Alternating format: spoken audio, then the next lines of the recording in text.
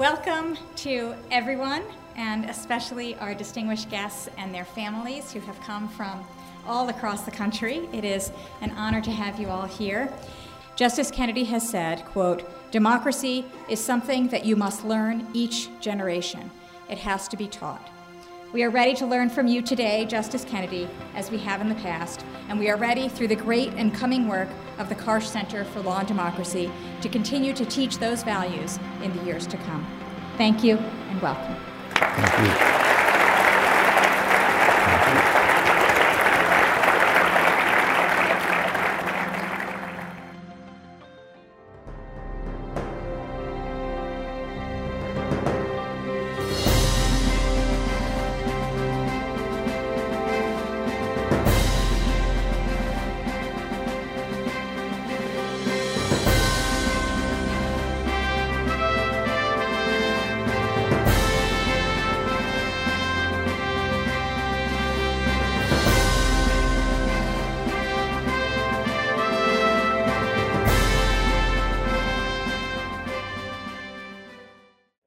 So Justice Kennedy, you've been in the news a little bit lately. You've retired from the court after 30-some years on the court. Yes. Any second thoughts about retiring? None at all. I spent 43 years reading briefs, and I never yet found one I couldn't put down in the middle.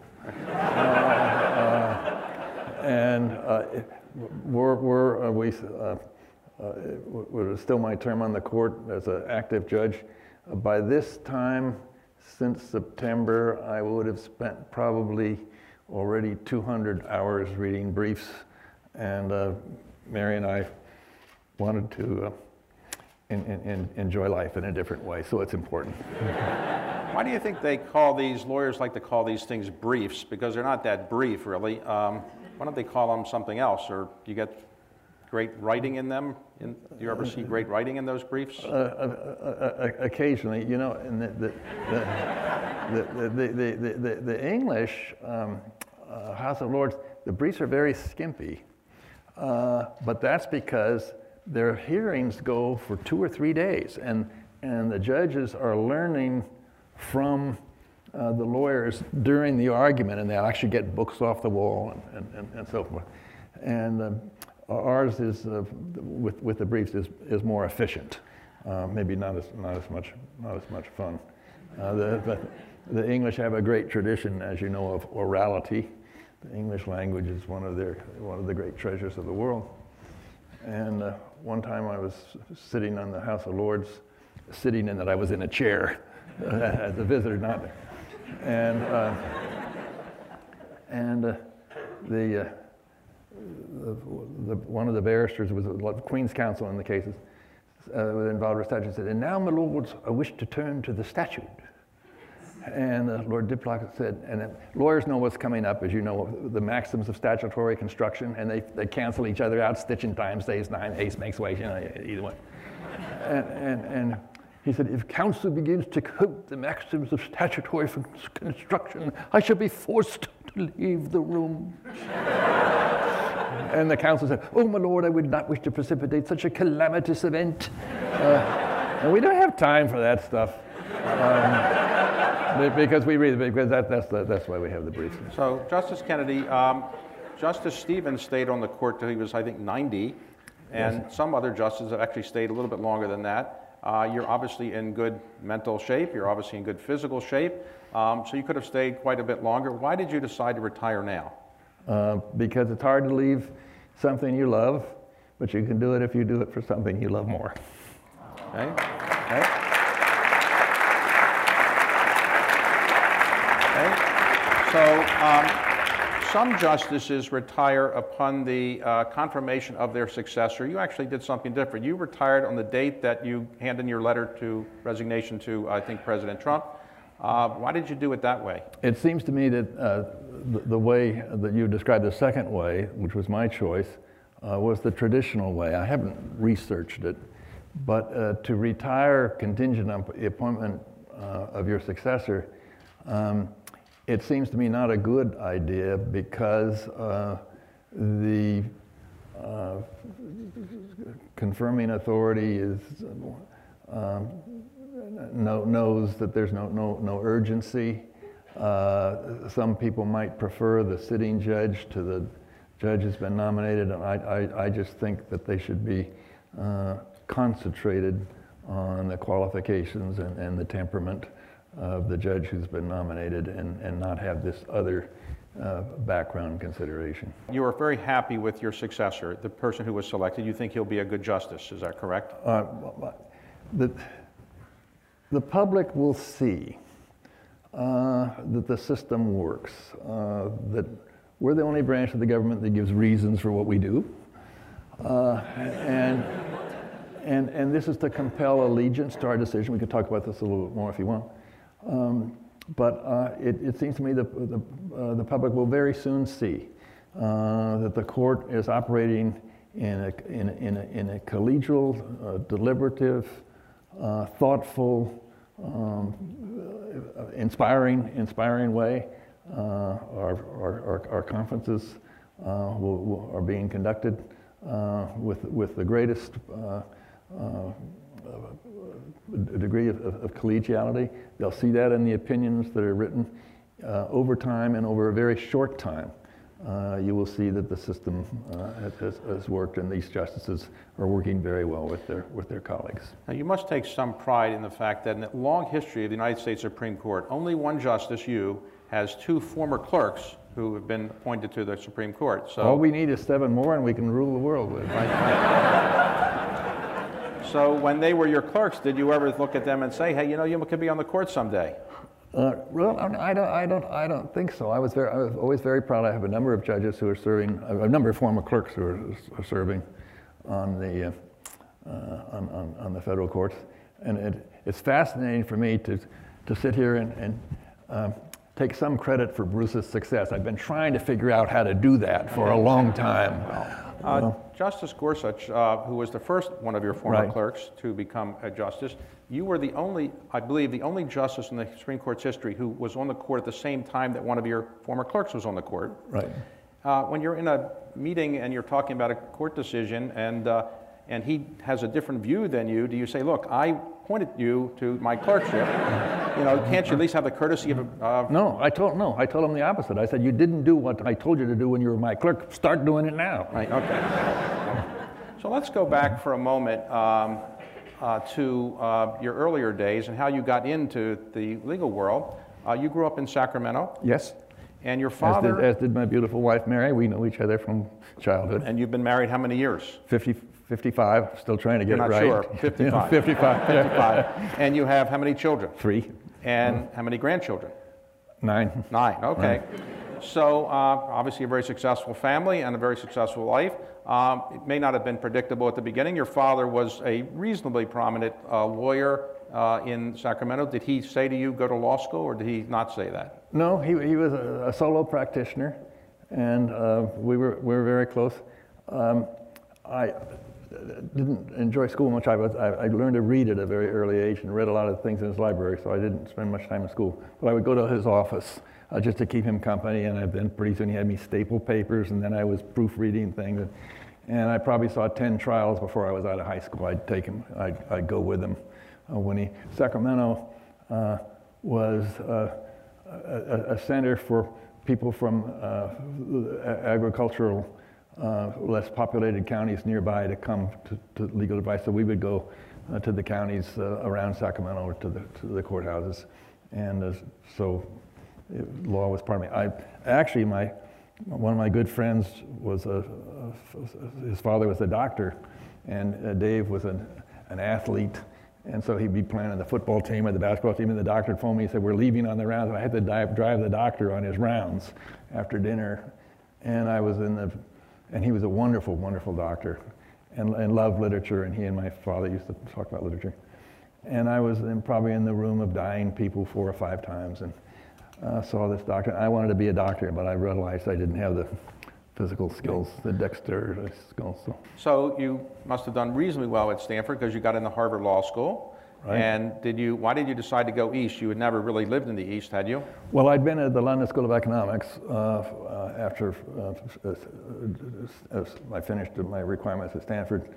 And again, I did think I wanted to see what the East Coast was like, because the London School was a very important eye-opener for me. So it was pretty clear to me I wanted to go back to Sacramento. My father wasn't well, I knew. So I didn't have time to be a clerk. I should probably get back. So you didn't stay in the East. You went back to pick up your father's practice, or did you kind of take over his practice? Well, it took over me. He died, and I came up. In those days, David, the law profession was an old boy network, literally and figuratively, in a small town. My father knew every lawyer in town, just about, if not by name, certainly by reputation, and the judges knew each other. And when we went back after my father died to see if I could get the practice going, two of the most senior attorneys in town, each with a major law firm in the town, those days a major law firm, 15 people, took me to lunch, and they said, both of us want you to come with our firm. And if you're interested, we'll each have a separate lunch with you and tell you why. But we've talked, and we think you should stay right where you are. This is best for the legal profession and best for your family that you keep this practice going. And you've got 2 trials coming up. And each one of them, one of us will send one of our trial attorneys to sit with you at the counsel table, no charge, just to make sure everything goes right. That was the old boy network. And then the old boy network had to change. We had...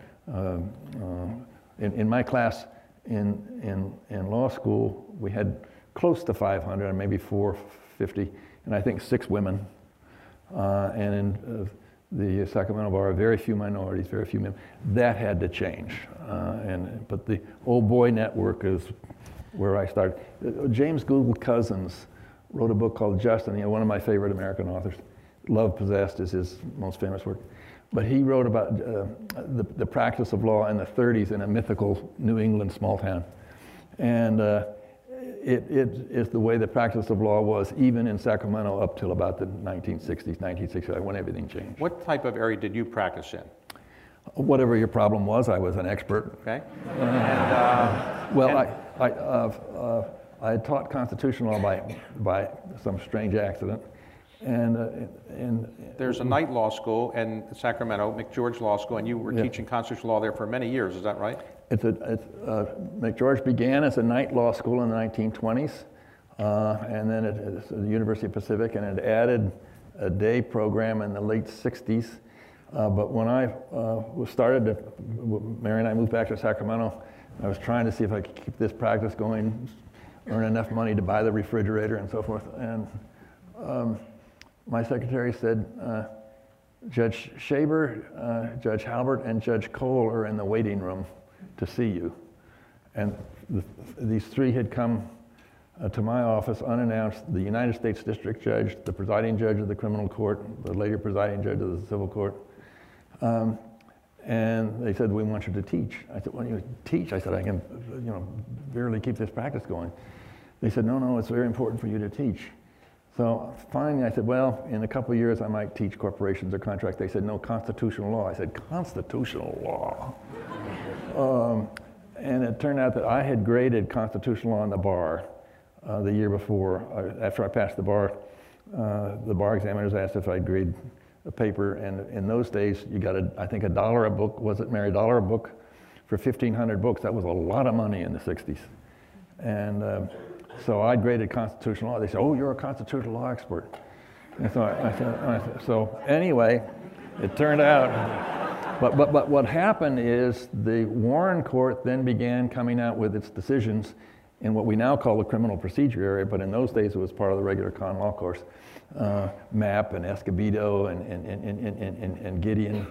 I had somewhat of a criminal practice of my own, but then other lawyers retained me in criminal cases, and it became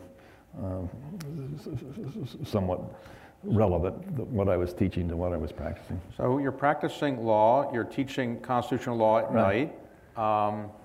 And then eventually somebody named Ronald Reagan gets elected governor. Right. And how did you get to meet Ronald Reagan? Oh, it's not clear. He came to Sacramento, and he and some of his advisors asked us about places to live and rent, and I did some legal work for them on small little matters, and got to know him. And Nancy always liked Mary very much, and I said to the governor, I said, you know, there's two things you can't ask me about. He said, oh, what's that? And I said, one thing, you can't ask me whoever should be appointed a judge, because I practice in the state courts. I didn't go to federal court very much. And if you get the reputation as a judge maker or a judge breaker, it's not good for the relation you have with the bench, David. You don't know if they're bending over against you to show how strong they are or for you. So I said, don't ask me to be a judge. He said, what else? I said, don't ask me about politics. I don't know anything about it.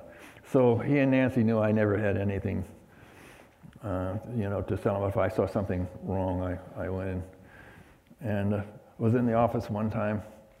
I think I might have told you this story, and to see him about something. And Deaver came running in. He said, Governor, your friends from Hollywood are here today. We thought they were coming tomorrow. We haven't had a chance to brief you. He said, oh, what do they want? And he said, oh, they'll tell you. It's nothing. And so in walks John Wayne, Henry Fonda, and Charlton Heston. And they do this thing about how good everybody looks and so forth. And I told the governor, I said I'd leave. He said, no, you stay. I have to see you and Deaver. So Reagan said, oh, what brings you to Sacramento? And they said, we're here about the Arts Commission. He'd just been elected. He said, what's the Arts Commission? He said, well, that's a commission, state commission, that gives grants to poets and playwrights and sculptors and painters. And the legislature has cut the budget. I forget the numbers, but it's from 18 million to 14 million. And Reagan said, oh, I'm glad you told me about that. I'm against that. And they said, good. He said, no, I'll veto the 14. They said, no. We have the 14. We want the 18. He said, no. He said, I'm going to veto the 14. The government shouldn't get involved in saying what's good art and what's bad art. There's not much money. You can get it. And the world's most unsuccessful lobbying commission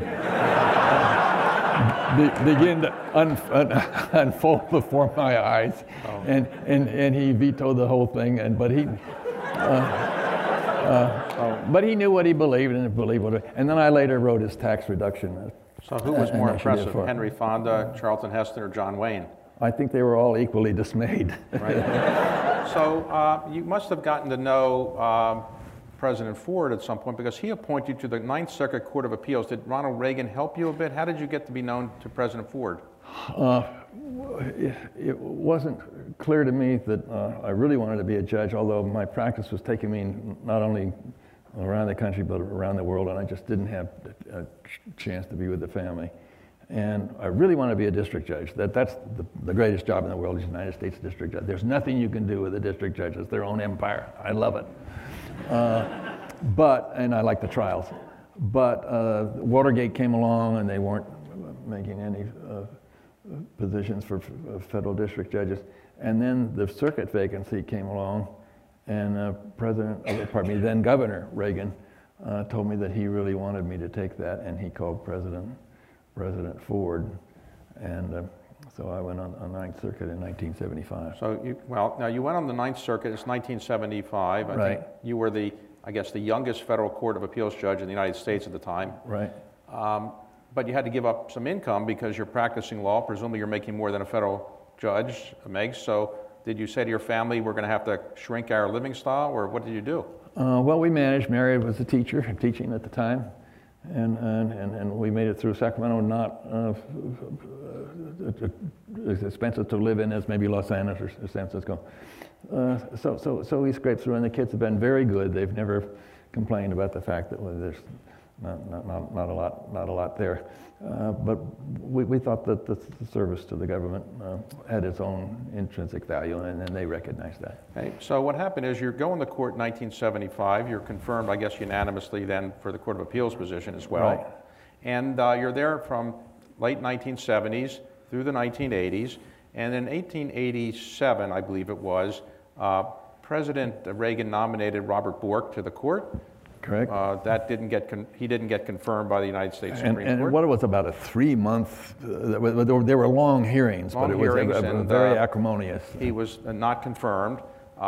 President Reagan then appointed Harvard Law professor Doug Ginsburg. He did not appoint him. Well, he didn't appoint him. He thought about appointing him, but he didn't actually appoint him. And so then when Professor Ginsburg didn't get the appointment, you get a call from the White House. Did you say, how come you didn't call me earlier? And what did they say when they called you? They asked me to come back to Washington, which I did. And I told the president that Mary and I talked about this, and I did not want to come to Washington. Mary had a couple years left for her teaching retirement, and this was our hometown, and we thought sure the kids would be Californians. And the youngest, Kristen, was, I think, a sophomore at Stanford. We knew they wouldn't come back to Washington, and I told them I'd just rather look for somebody else. And I said, I don't know anybody in Washington. He said, oh, you know me. I said, what am I supposed to do, come for lunch every day? And he liked Mary. He said, oh, Mary will like Washington. So I guess you can't turn the president down. But as it turned out, all the children moved, not because of us, because of jobs and marriages to the East Coast, so it worked out. Okay, so you get on the Supreme Court, again, confirmed unanimously. So what's it like when you're the most junior member of the court? I understand that you have 2 responsibilities as the junior member. One is you have to sit in the sessions where you're discussing cases, and if anybody knocks at the door, you have to go answer the door. Right. And secondly, you're in charge of food, the cafeteria committee. The cafeteria Is that committee. a big responsibility? I was able to handle it. Okay. But the answering the door, it doesn't happen very often, and when it does, you're glad to stretch and not have to listen to your colleagues. So let's talk about, most Americans probably do not understand how the court really works, and so in some of the time we have now, let's talk about it. So when people have disputes, they try to appeal to the Supreme Court. How many people try to apply to the Supreme Court for a resolution? How many, let's say, opinions, or not opinions, but how many applications for cases to be held or come every year? And how many do you actually grant, or does the court actually grant? The applications are called petitions. You're asking the court for a writ of certiorari. And we have probably close to 9,000, I think maybe recently about 8,200 petitions a year. And they come in all year long, and the clerks are in charge of organizing them and doing memos on them so we can review them very quickly. And it's like doing push-ups. You do so many every morning. They come in all year long. And any one of us can make a little check mark on the petition for certiorari. And if any one of us does that, that means all 9 of us must discuss it. So out of the 8,000 plus petitions we get, we discuss about 500 a year. And we do this September through June. And it takes 4 votes to grant the case. Sometimes there are 3 votes, but one of the justices who wants to hear the case thinks it's very important and asks it to be put over so that he can or she can write a memo to us. And from those 8,000, we discuss 500, and we take optimally, I think around 100. Lately we've been taking less. And so the petition has been granted. You're a lawyer, and you hear that your case has been granted by the Supreme Court, which you're very excited about if you won, you're very disappointed about. I mean, very excited about if you lost, very disappointed if you won. And so then the next aspect of it is the written briefs are filed. And I've told you already about that we have to read the briefs. Each of us has a district of the country, a circuit, where we're the circuit justice. And when I was first on the court, my appointment was to be the circuit justice for the 11th Circuit, which Florida, Georgia, Alabama. And we try to meet with our lawyers and our judges once a year. And we were in Alabama. And it was a Saturday, and the judges were dressed, they were very polite to come and hear me for an hour, and the attorneys. But they were dressed, to play golf or tennis and to hear me at 9 o'clock in the morning, something like that. And so one of the lawyers said, "How do you read all of those briefs?" And I said, "Well, I assign them to my clerk. They each of them read a fourth of them. I have to read them all. And if they're very difficult, I read them again over the weekend. I play opera in the background. I have what I call 1 opera and 2 opera briefs." Well, and the minute I said that, they were too polite to roll their eyes, but I thought I lost the audience. Here's this guy from the East talking about the opera. And it's Saturday morning. And so I thought, well, I've lost the audience. But the attorney raised his hand and said, "I have a rule like that when I write those briefs." I said, "Oh," he said, "I have a 1 6-pack brief and a 2 6-pack brief." So I said, "I remember your last one. I think it's a 3 6-pack brief." So back on the writs of certiorari, if 3 justices say, "I'd like to hear this case," but not 4, right, it isn't held. But do any of the justices say to their colleagues, "Well, I really would like to hear this one. Can I get you to go on this?" Or you don't lobby each other on? No, we're very careful, both at the cert petition stage, and later we'll get into the decision stage. We do not talk with each other one-on-one because we don't want what a cabal or a particular group of people. It may be that in the petition thing, I would see something, and I just go next door to Stephen. Stephen, I said, "I think there's a technical thing in here that we've missed." And he said, "That's right." And then we'll immediately write a memo to the conference. "I've just talked with Stephen, and we think that," just so that there's no background conversations going on. So in every case, let's suppose you're hearing 90 to 100 cases a year. Right. In every case, you obviously have a plaintiff and a defendant, right, in effect. And so each one files a brief, right, which are limited in size by 50 pages. 50 pages roughly, or so. Yeah. But now we have a gigantic amicus curiae brief kind of bar where lots of briefs are filed as friends of the court. Do each of the justices read the plaintiff and the defendant brief as well as the amicus briefs, or just the plaintiff and defendant brief before you hear the oral argument? Oh, we try to read most of the appellate. I can't read all of the amicus brief. But in a way, it's for us to see the systemic consequences of what we're doing. And particularly in patent cases and scientific cases, we learn a tremendous amount from the amicus briefs. So the briefs are filed, you read the briefs, and then do the justices ever talk about the cases before you hear the oral argument? Oh, we have a rule. We do not talk before oral argument. And the first time I get an inkling, if you're my colleague, as to what you're thinking, might be from your questions. One of my questions might be, "Isn't it true, counsel, this is a Clean Water Act case and the Congress says you can sue?" And I'm saying, "Cool it, Justice Alito, there's no problem of jurisdiction here." But then he might say, "But isn't it true, counsel, that?" And he's saying, "Not so fast, Kennedy." And a good oral, if we behave properly, which sometimes we don't, and if the attorney knows the dynamic, the attorney can enter into a conversation the justices are having with each other through the question. And that's the oral argument dynamic. And it's just a half hour. We've gone on Each side here. gets 30 minutes typically. Yeah, and what have we gone on here for maybe 20 minutes or something? And you get a half hour per se on a case which is you've spent months and months on, one of the most important cases of yours. It's hard, but it's a very fast-moving Chief dynamic. Justice Rehnquist was famous for interrupting people in the middle of a sentence if their 30 minutes was In the up. middle of the sentence, in the middle of the word "if," Right.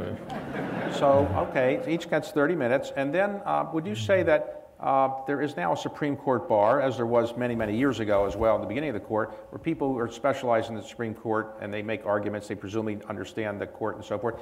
Are you better off, if you're in front of the Supreme Court as a litigant, to have a member of the Supreme Court bar, or should you get your local lawyer who might have helped you get the case all the way to the court to argue the case? Do you think there's a real difference between having a great experienced advocate or not? We like to think that the attorneys from all over the country can and should come to us.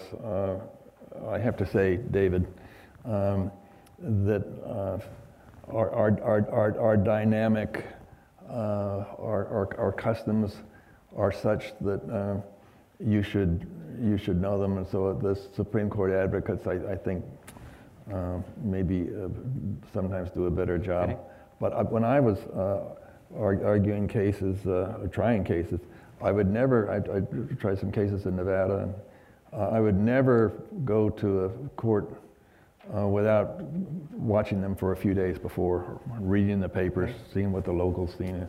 So when justices ask questions, are they trying to get information, or are they trying to persuade the other justices?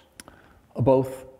And one of the things is sometimes it will occur to one of us that maybe there's a reason to decide this case that hasn't been discussed much, and I always bring that up to counsel. I say, isn't it true that we could hold, so that they're not surprised. The counsel shouldn't be surprised by having something that they didn't argue. So I'm very careful if I think there's some third way to go that hasn't been mentioned, that I mention it. Now, after the oral argument is completed, when do the justices get together? It's called a conference. You get together in your conference room, and then who talks, who decides who writes the opinions? How does that work? Well, within 48, 72 hours of hearing the cases, and this is basically, as we say, the first time we've got an inkling of our colleagues' views, we meet in the conference rooms, and there's an atrium, a double door between the hallway and the conference room, just to remind us that it's private. It's a double door. It's just the 9 of us. It's absolutely confidential. And the Chief Justice begins by summarizing the case and giving his views. And then you go to the next most senior justice, down to the junior justice who speaks last. And I actually liked that. When you're last, if it was 4-4, you could kind of drag it out, and it would be very exciting. So then when everybody kind of knows their views, does the Chief Justice, if he is in the majority, will he assign the opinion to himself or somebody else in the majority? And what we do is we can sometimes be tentative on the case and say, subject to the views of my colleagues, it seems to me that. And these cases are close. And sometimes, since it's private, we can maybe suggest a wacky theory that we think might work, and maybe it does, maybe it does. So sometimes people ask me, do I get nervous when I go on the bench? The answer is no, I don't get nervous when that. But I get nervous when I go into the conference. Because suppose I say, well, Kennedy, haven't you thought of this case, or didn't you see this point? So you're basically arguing 4 to 6 cases that day, and you want to be on your toes. You know, when you're an attorney and you go into a courtroom, you're nervous. Okay, so after one conference, will it generally be decided who's going to vote how and who's going to write what opinions? Usually, and sometimes it's tentative. The Chief Justice, if he's in the majority, assigns the majority. If he's in the dissent, assigns the dissent. The senior justice on the other side assigns the majority or the dissent. Okay. And we try to keep the workload even, and we try not to give the junior justices all the really difficult railroad reorganization cases and the ERISA cases. So when the opinions are assigned, then the justices go back and they either, do they write the opinions themselves, or the clerks write the first drafts, or it depends on the justice? It's different. My practice was I talked to the clerks. I'd assign one clerk to write the opinion, tell them what I thought should be there, or tell her what I thought should be there. But then I would write my own thing, because I can't. The clerk would write something to be very good, but I don't. You know, they're at level 10 and I'm at level 2. You know, you have to go, when you're right, you have to go down there, and when you're in business, you have to go down the blind alleys or the false starts before you get up to the level where you want to be. So I have to do that myself. I don't have a lot of time for all the citations and stuff. I let the clerks. So when you do write that. them, did you write your opinions in longhand or use a computer or? The technology when I was practicing law was to dictate, and clerks are still amazed that I can dictate, but that's what lawyers did. But now I use the Okay. so but it's just like if you're writing a letter or you write and you think, you say, well, this can't be right, and it goes in the wastebasket or it goes off the computer screen. So you have to do the false starts. So you have the opinions, and then the draft opinions, or they circulate to all the justices. They see them. The justices say, you know what, your draft opinion is so influential and persuasive that I'm going to change my vote. Does that happen very much? I wish it did. Sometimes you'll have a 5-4 opinion, and you'll circulate it. You'll say you're the majority, and one of your colleagues who was with you at conference says, you know, I'm not so sure about this. I'm waiting for the dissent. And then the dissent comes around and they can be convinced, or it can be the other way. If you're writing the dissent, then you can get the fifth vote. So it's very exciting to see what the judges will do. But we give reasons for what we do. And we give reasons, David, as you know, in order to command allegiance to what we do, to persuade. Sometimes people say the court is anti-majoritarian.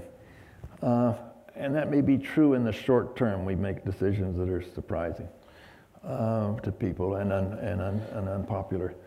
But we think that over time, I'm jumping ahead a little bit to where the decision comes out. We think, David, that over time we're majoritarian. Over time, I think most of the decisions of the Supreme Court have been acknowledged to be correct, or if not the result you would like it, at least they understand that the Constitution requires the result. Do the justices sort of lobby each other in this sense? They'll go down to one of your colleagues' office and say, I read your opinion, it's pretty good, but why don't you think about this or that, and maybe you could change your vote here or there. Does that ever happen? Or? Well, we never talk about, I'll vote for you on this case if you vote for me in that case. That's a felony. You can't do that. No, this is very serious stuff. Each case is on its own merit. Well, on its merits, would you go in and try to? But on the merits. Often, and this was one of the things I did quite often, was to suggest changes in wording. To make the opinion, I thought, more powerful and more persuasive. But again, this is done in writing. Or I might see, Justice Breyer was right next to me. I said, Stephen, I'm going to make a suggestion about part 3 of the opinion. It seems to me you could not emphasize this part so much. But then I'd write a memo to him so that all the colleagues could see it. Now, do the justices socialize with each other, or not so much? Not so much just because of workload, but and we're careful. If we see each other at a social event at dinner, it's not really polite to the other people for us to go off in a corner and talk about collateral estoppel or something. Okay. And so if we see each other, we try to. All right. And we have dinners together and lunches together, and we have lunch together all during the time we're sitting. But when you actually finalize your opinions, and they're printed, I guess they're printed in the court's basement, or where you have a printing press or somewhere like that, I guess. Yes. Why is it that you've been so good at keeping leaks from occurring? Because everybody else in Washington loves to leak what's going to happen.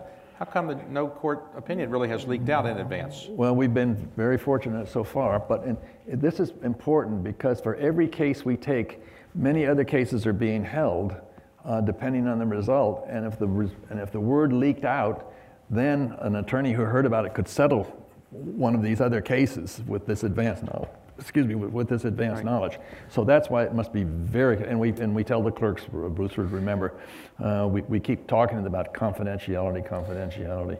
And we on the Ninth Circuit one time, there was a party with clerks and some other people were there. And the wife of a clerk was there, and somebody said, I'll make up the name, where's Steve? And he said, oh, well, he's reading about salmon again. Newspaper reporter was there and figured out that the clerk that this judge was working for was writing the salmon case, which was one of the most controversial cases in the Ninth Circuit. So you have to be very, very careful. And we tell our clerks about this. So most cases are actually not that controversial, and you'll probably decide them either unanimously or close to it, but there are a lot of 5-4 decisions. Right. In your term on the court, you wrote over 300 majority opinions, but you wrote 92 majority opinions that were 5-4. Really? That's right. 92. So let's talk about some of the opinions that you're very well known for. Some were 5-4, some were not. But let me talk about, for example, on gay, lesbian rights. You have been a strong advocate that everybody should be treated equally and that there should be no discrimination. And in fact, you authored the opinion that allowed gay marriage to occur. Is that something that surprised your conservative, let's say, supporters? And is this something you're very proud of having written that opinion? In a sense, it surprised me. What surprised you?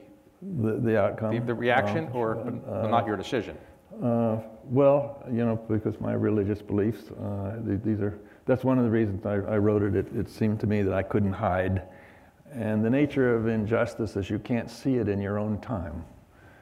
And as we thought about this, and I thought about it more and more, it seemed to me that just wrong under the Constitution to say that over 100,000 adopted children of gay parents could not have their parents married. I just thought that this was wrong, but it took, and I struggled with it and wrote the case over a weekend, and that's the way that came out. But as I say, as you write, the reasons either compel themselves or not.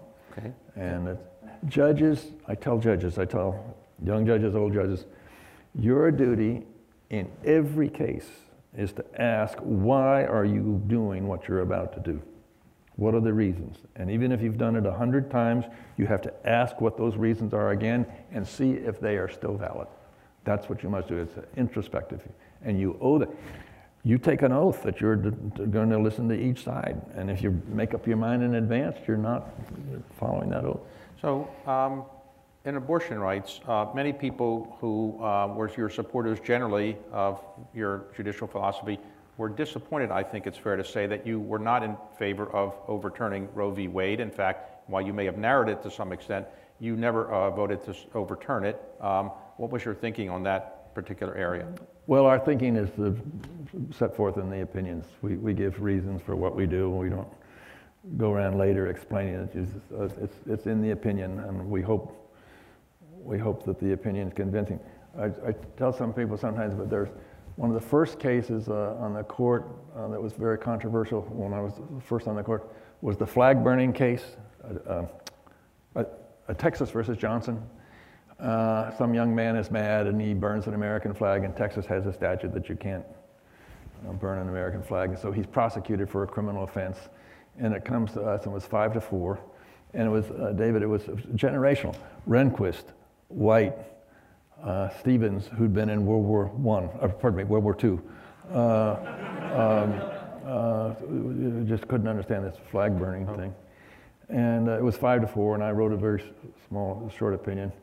And I said, it is poignant but fundamental that the flag protects those who hold it in contempt. And the flag is very beautiful. It's our symbol of national unity. But that this is paradigmatic speech. And it came out, 80 senators got to the floor of the Senate and denounced the court. And then later we were in California, and there's seen some of the children for breakfast and the Pancake House or something. And somebody comes on and says, "You Justice Kennedy on the court?" And I said, "There's some C-SPAN junkie, I don't know." And he said, "I want to tell you about your case, the flag burning case." And he said, "I practice law in Ukiah." Ukiah is a small city in Northern California. And I lost my mom years ago, but my dad lives there. That's my hometown. And like you, I'm a solo practitioner. And he said, "My father never comes to the office, but I had a lot of people in the office." And he came in very angry, and he threw down the San Francisco Chronicle, which had the flag burning headline. And he said, "You should be ashamed to be an attorney." And he said the reason is he was a prisoner of war in Japan, strike that in Germany, and they would take little pieces of red, white, and blue cloth and make flags, and the guards would find him, take him away. And he said, I didn't know what to do, but I gave him your case to read, because it's short, and he came back 2 or 3 days later and said, you can be proud to be an attorney. He read the reasons, he thought about it, and that's what we try to do with the opinions. Now, one of your famous 5-4 decisions is Citizens United, Yes. In which you upheld the right of corporations to basically make political contributions. Right. Any second thoughts about that decision ever? Again, the decision stands for itself. Of course, all of us are concerned with money in politics. The government of the United States, in that case, argued before the Supreme Court. We're in the court and the podium is down there. The attorney for the government of the United States argued that if there was an upcoming political campaign, I forget maybe 6 weeks, and a book was being published or a movie being produced, and it was critical of a candidate, that you could stop publication. I thought it was unbelievable. This is a First Amendment right. Now, it's true that there's a problem of money in politics, but I think we just have to address it some other way. And notice that the press was exempt, so the major newspapers could print what they want, but you couldn't have a book or a movie the other way. Now, the result was, as you know, that money flows into these campaigns, and it seems to me we have to think about it, but that the voters are the ones that if they see money coming in from the campaign for wrong source, there should be disclosure, and they can vote against the candidate if they don't like it. So when you were in the court in the last number of years, after Justice O'Connor retired, you were basically seen, rightly or wrongly, as the swing vote. Did that put undue pressure on you in making decisions, because you were principally the person who could make the court go one way or the other? Did you feel pressure or not because of that? Well, I think every one of the justices feels pressure in every case. Yes, it was a little bit hard. In swing vote, I said the swing vote has this symbolism of this swinging back and forth in space. I say the cases swing, I don't. I'm consistent. Now, you kind of made fun of your constitutional law expertise, but in fact, you know the Constitution quite well, and you carry it with you everywhere you go. Is that right? Yep, I have it. You have your Constitution right there? Are you ready for an answer? Yes.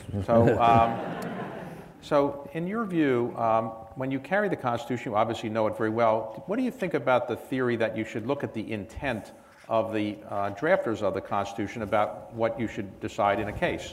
This is one of the hardest questions in constitutional law, and that we have to wrestle with. Look at this. This is a written document that the framers wanted handed down.